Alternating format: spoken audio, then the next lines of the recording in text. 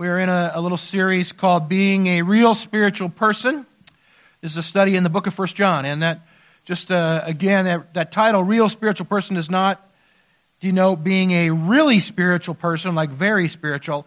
It means being real, as in authentic and genuine, being a real spiritual person.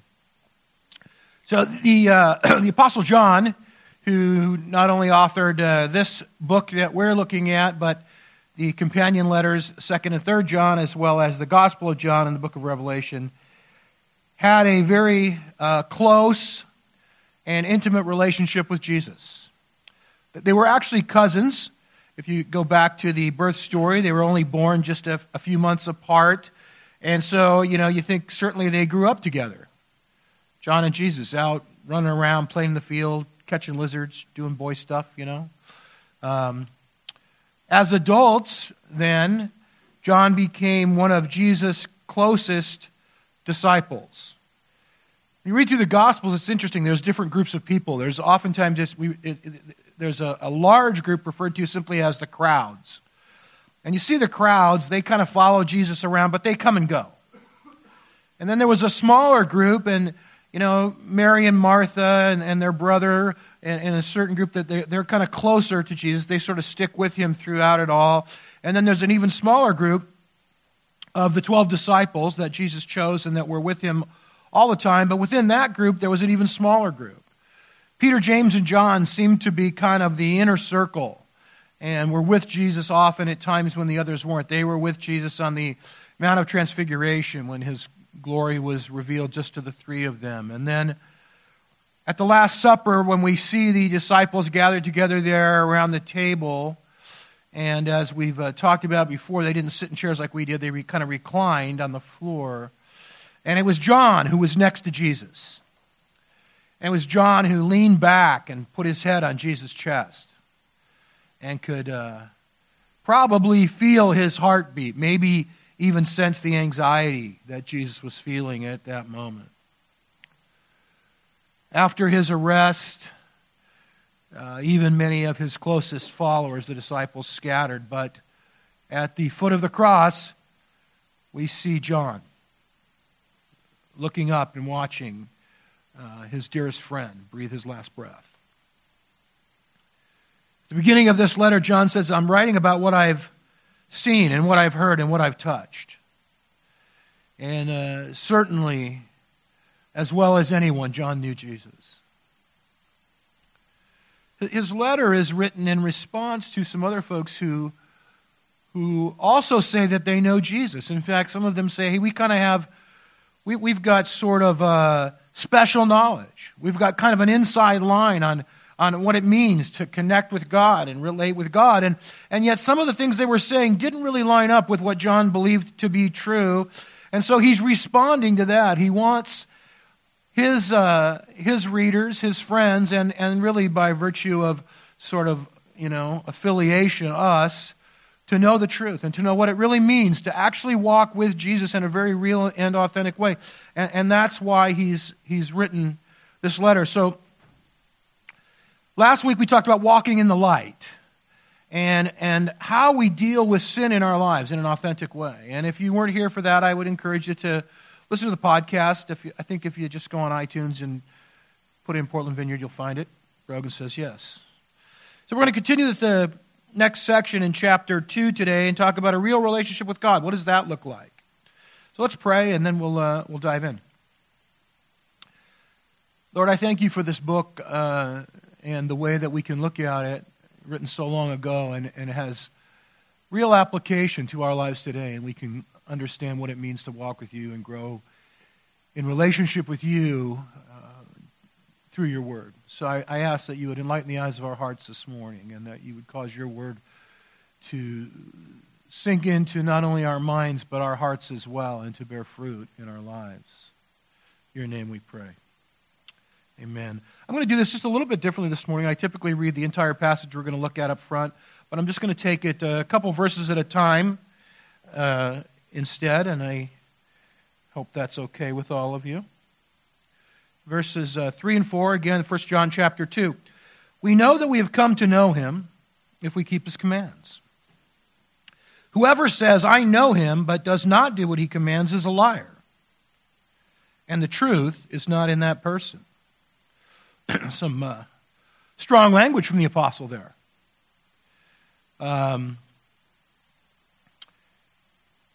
When you walk in the light, you begin to see things differently, don't you? And this is a metaphor. He's speaking spiritually, but it really is a good metaphor. We can understand it. It's like when you turn the lights on. Any of you who have ever gotten up in the middle of the night to get a drink of water or go to the bathroom and step on that Lego that your 4-year-old grandson left in the middle of the kitchen floor know what I'm talking about. It's a very different situation if you turn the light on and you see that Lego and you don't step on it, isn't it? When the light's on, when we walk in the light, we begin to realize certain things in our life may not be productive or helpful to us. Now, again, there's a transformation that takes place when we come into relationship with Jesus, right? And some things will change almost immediately. But what I found is that the longer you walk in the light, you come to realize there may be other things in your life that need to be changed as well that you weren't even really aware of before. Anybody relate to that? Yeah, there's a process of walking in the presence of God and the Holy Spirit just sort of illuminating things in our lives, and we see things differently than we saw before. John says here, we know what we know. We know that we know that. He's repeating himself really for emphasis. He's not saying this is what we think or this is kind of the way it goes. He's saying we're absolutely certain that we know him if we keep his commands. And if we don't, we're a liar. You see, it's not just about how I feel. You know, we were praying this morning before service about just coming into the presence of God today. And I think all of us, I know I am one, I love feeling the presence of God in my life. I love sensing and knowing that I'm with him and he's there. I love that. But that isn't the end game, to be quite honest. It's not about how we feel. It's not about what I believe. It's not just enough to say, well, I've got my theology in line. My ducks are all in a row. I believe all the right things. It's not enough to say, you know, I prayed this prayer and so I'm good to go. All of those things are part of what it means to follow Christ. But here's the thing, and this is really the thing. If we believe that following Jesus, accepting Jesus into our life and trusting Jesus is a supernatural transformational reality, then it will change our behavior. If it doesn't, then there's one of two things. First of all, if it doesn't change our behavior, the one option, one possibility is that we're wrong. We're just wrong. It's really not a supernatural transformational reality at all. And if that's the case, we might as well all go home. Pour the Bloody Marys and turn on the football because that's as good as it's going to get today. Don't.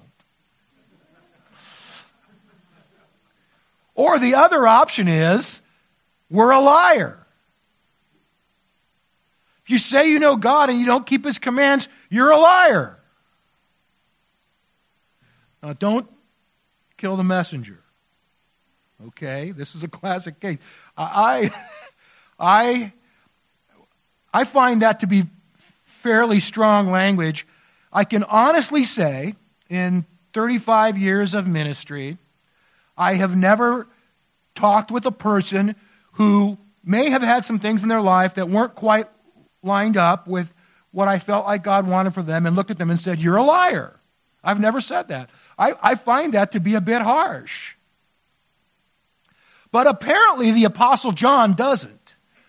He doesn't seem to have any qualms about calling us out and saying, hey, if your life isn't really changed, you can't really say you're walking with God because you're not. John Stott is a New Testament scholar, commentator that I really enjoy a lot. And on this particular verse, Stott says, no religious experience is valid if it doesn't have moral consequences. That's powerful. No religious experience is valid if it doesn't have moral consequences. If we don't change, we can have Holy Ghost goosebumps all day long, and we can shake and fall over and cry and laugh and levitate and bark like dogs or whatever you want. If your life doesn't change, it doesn't mean anything. Thank you. It doesn't mean anything. If I could summarize what I hear John saying in this first part here, it would be this, that increased intimacy brings increased obedience. The closer I walk with Jesus, the more my life will change. Let's look at the next couple verses. But if anyone obeys his word, love for God, and this is beautiful, is truly made complete in them. This is how we know we're in him. Whoever claims to live in him must live as Jesus did. See, if you kind of look at verses 3 and 4 as sort of the negative side of this equation, this would be the more positive side. If you say you follow God, but you're not changed, then you're a liar. But if you do obey him, then his love is made complete in you. And so, not only, this is good. This is good, guys. I'm sorry. This is good. Not only does increased intimacy bring increased obedience, but increased obedience brings increased intimacy. You see, the closer I walk with Jesus, the more my life is changed. The more my life is changed, the closer I get to Jesus. The closer I get to Jesus, the more my life will change. And the more my life changes, the closer I get to Jesus.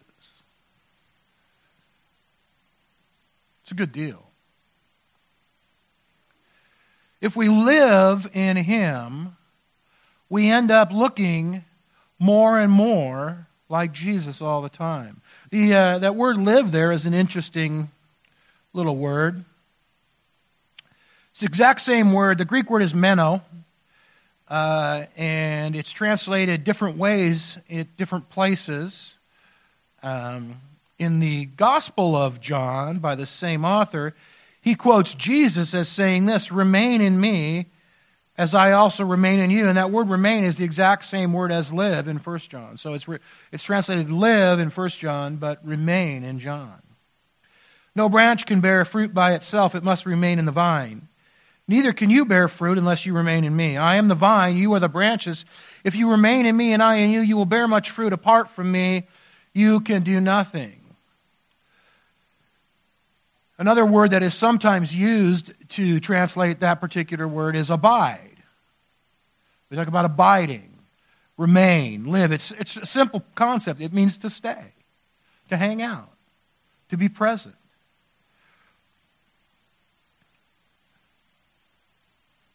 We live in an area, the image is sort of the vine and the branches, and that's a grapevine there, and we live in an area where there's a lot of grapevines. Anybody ever seen a grapevine?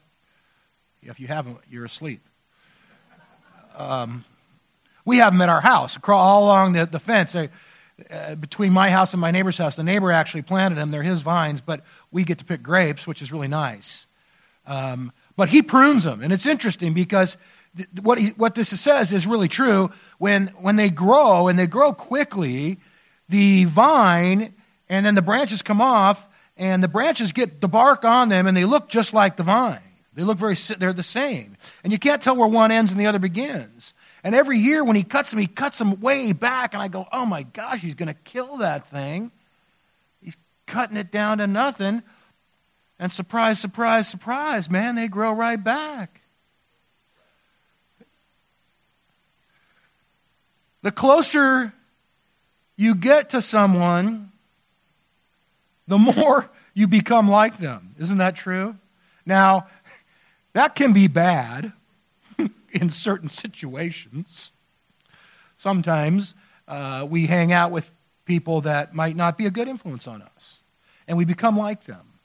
That's not a good thing. But in the case of Jesus, it is a good thing. In fact, it's a very good thing. The more we hang out with Jesus, the more like him we become, and that really is the goal, isn't it? So again, kind of summary of these first few verses here, If we are in an authentic relationship with Jesus, if we're becoming real spiritual people, then that means that we have a depth of relationship with Him that comes from spending time with Him, abiding, hanging out, being with Him. And really, it's not just time, but it's energy. It's to put forth some commitment and some level of energy towards that relationship. To spend time and energy with Him. And if we do that, it will affect our lives. It will change the way that we live. It will alter our lifestyle. Amen? Good, thank you. Verse 7. Dear friends, sometimes it says beloved there. I like beloved. Dearly beloved. Don't laugh at me. That's good. You can laugh at me all you want. I am not writing you a new command, but an old one, which you've had since the beginning. This old command is the message you've heard, and yet I am writing you a new command. Its truth is seen in Him and in you, because the darkness is passing and the true light is already shining. Anyone who claims to be in the light but hates a brother or sister is still in the darkness. Anyone who loves their brother and sister lives in the light, and there is nothing in them to make them stumble. But anyone who hates a brother or sister is in the darkness and walks around in the darkness. They do not know where they are going because the darkness has blinded them. Dear friends, if we're in authentic relationship with Jesus, it will not only transform our behavior, it will also transform our relationships. Okay? Is this a new command or an old command? This is a classic both-and situation, right? It's both and. It's an old command. Why is it an old command? It's an old command because that's what the people of God had always been told. From the very beginning, the children of Israel were told, love your neighbor, right? Love your neighbor as yourself. It's in Deuteronomy. It's in Leviticus. It's way back there in the beginning. Love your neighbor. Why is it a new command? It's a new command because Jesus brings a level of depth and clarity and insight to it that wasn't there before. In fact, He ups the ante. What does Jesus say? He said, you've heard it said, love your neighbor. I say, love your enemy. Oh. He tells stories like the Good Samaritan that break down the boundaries of who we're supposed to love. Oh, I got to love people that are different than me. Ugh. That's hard. It's a new command. Because all the rules have changed, and suddenly I've got to really think about who I love. I want to add to, this is a very kingdom of God dynamic and reality here. He's talking about walking in the light, and as we move forward in the light and in relationships with one another, the kingdom of God is advanced. But if we choose to walk in darkness and not walk in relationship with our brothers and sisters, then the kingdom of God is held back in those situations. We have the opportunity to work in partnership with the Spirit of God to bring His kingdom into our community in a very real way, simply by choosing to walk with and love one another. Just before service this morning, I was talking to Pastor Dorothy, and she was at a conference this week of leaders of the Lutheran denomination in the Northwest. And, for many years, as long as I've been here, Oregon has bounced around as the first or second most unchurched state in the nation. And she said that currently, right now, today, Oregon is the most unchurched state in the United States of America. And, drum roll, there you go. Portland, Oregon is the most unchurched city in the country. Fewer people per capita attend church in Portland, Oregon than any city, any major city in this nation. And so it strikes me that we have the opportunity to advance the kingdom and shine some light in the lives of people that don't have the light. And all we got to do is love one another. Boom. Is that not a cool deal? Is that not something that could happen, that could change the state, the city, the nation, the world, just you and me, by getting along, can cause the light to move forward and affect the lives of other people. I don't know, that's a good deal. So again, the intensity of what John is saying here is that if we're Christians, if we call ourselves Christians, that how we relate to one another will change. And if that doesn't happen, he says we're blinded. And I'm going to say this, I'm going to go out on a limb and say I think there's some Christians walking around today in blindness. They've made the decision to allow the enemy to put blinders on their eyes, and they hold bitterness and anger and hatred and unforgiveness towards other brothers and sisters. And they're blinded.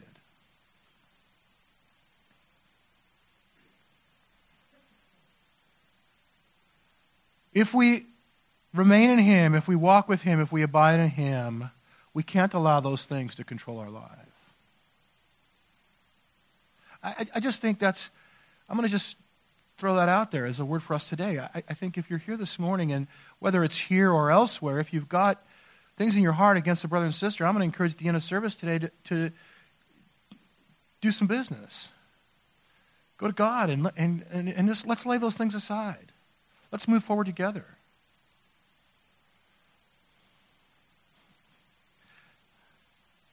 Be like them.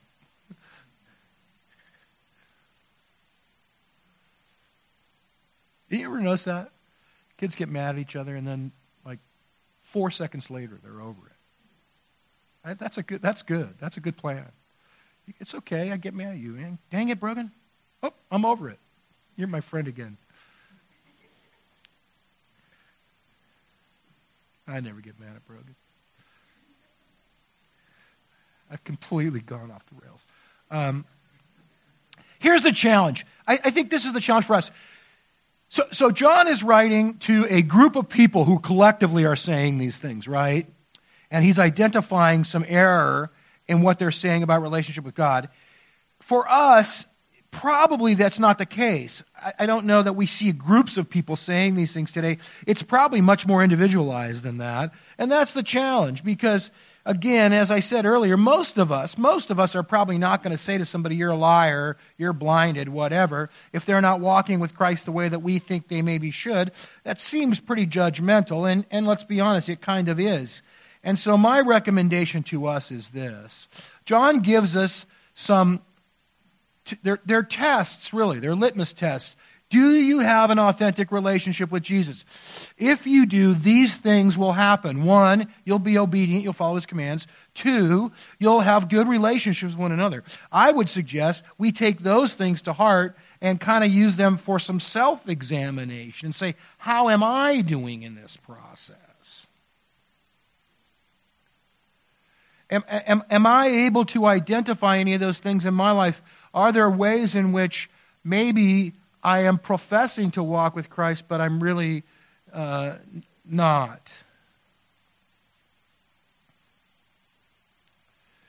The next few verses here are a bit of a digression, and I'm not going to look at them. You can read them later, but verses, I think it's 12 through 14, he sort of digresses and he breaks his audience down into 3 groups of people. He says there's children and there's young men and there's spiritual fathers, and he's not talking about chronological age. He really is, he's talking about spiritual age. And he's saying some of you are new to the faith, some of you have been around for a while, some of you have been in this a long time. And he kind of just reminds them that why he's writing. And then he goes on to conclude this section, and I want to just look at the last 2 verses in this section, and we'll wrap up there. And if you guys want to come up now, you can. He says, do not love the world or anything in the world. If anyone loves the world, love for the Father is not in them. For everything in the world, the lust of the flesh, the lust of the eyes, and the pride of life, comes not from the Father, but from the world. The world and its desires pass away, but whoever does the will of God lives forever. In case there's any question here, the term world does not mean the earth. So if you love the earth, if you like to go out in nature and hike, you're okay. If you're a tree hugger, that's okay. You don't have to give that up. He's not talking about the earth. He's not talking necessarily about life on earth. The term world here is really a reference to a spiritual system, a society that's organized under and controlled by evil. It's a world system. And it's a further contrast of dark and light. He's really, again, re-emphasizing that a true relationship with Jesus is going to look a little different than what the norm in our society might be. And there's two parts to that. The first part is this, that it's an oxymoron to say, I love the world and I love God. I can't do both things. It's really very much the same as what Jesus meant when he said you can't serve two masters, God and mammon. You can't go both ways. Now look, here's the thing, and this is something that previous passage that we skipped kind of brings out, is that we're all moving in a direction with God. And different ones of us are moving at different rates, and that's okay.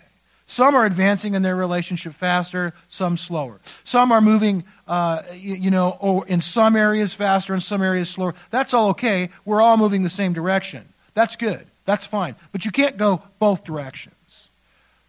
So maybe you're progressing more slowly than somebody else. That's okay. You're moving the same way. That's what he's saying. But he's saying you can't go here and go there all at the same time.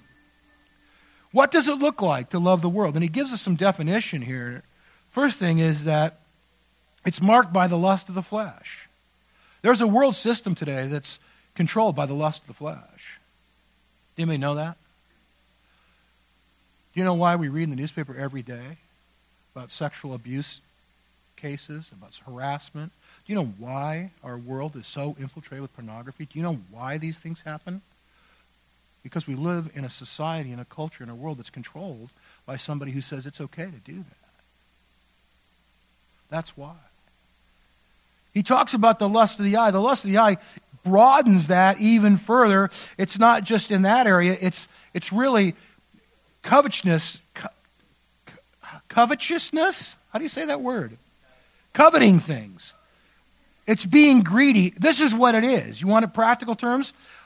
You see that, you go, I got to have that. There's the new 12K TV, I got to have it. There's the new iPhone 27, I got to have that. There's that new car, I got to get that, I got to have that.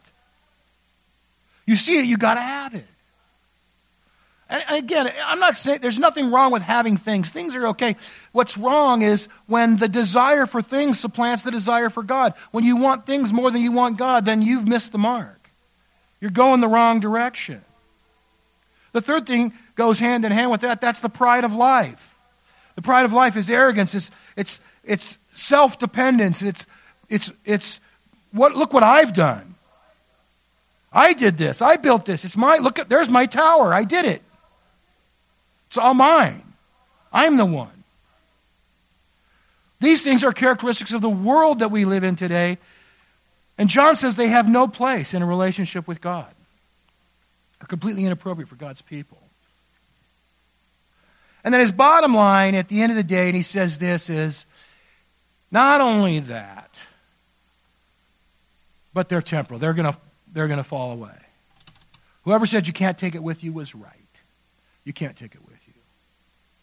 And the truth is, if you love those things, you ain't going anyway.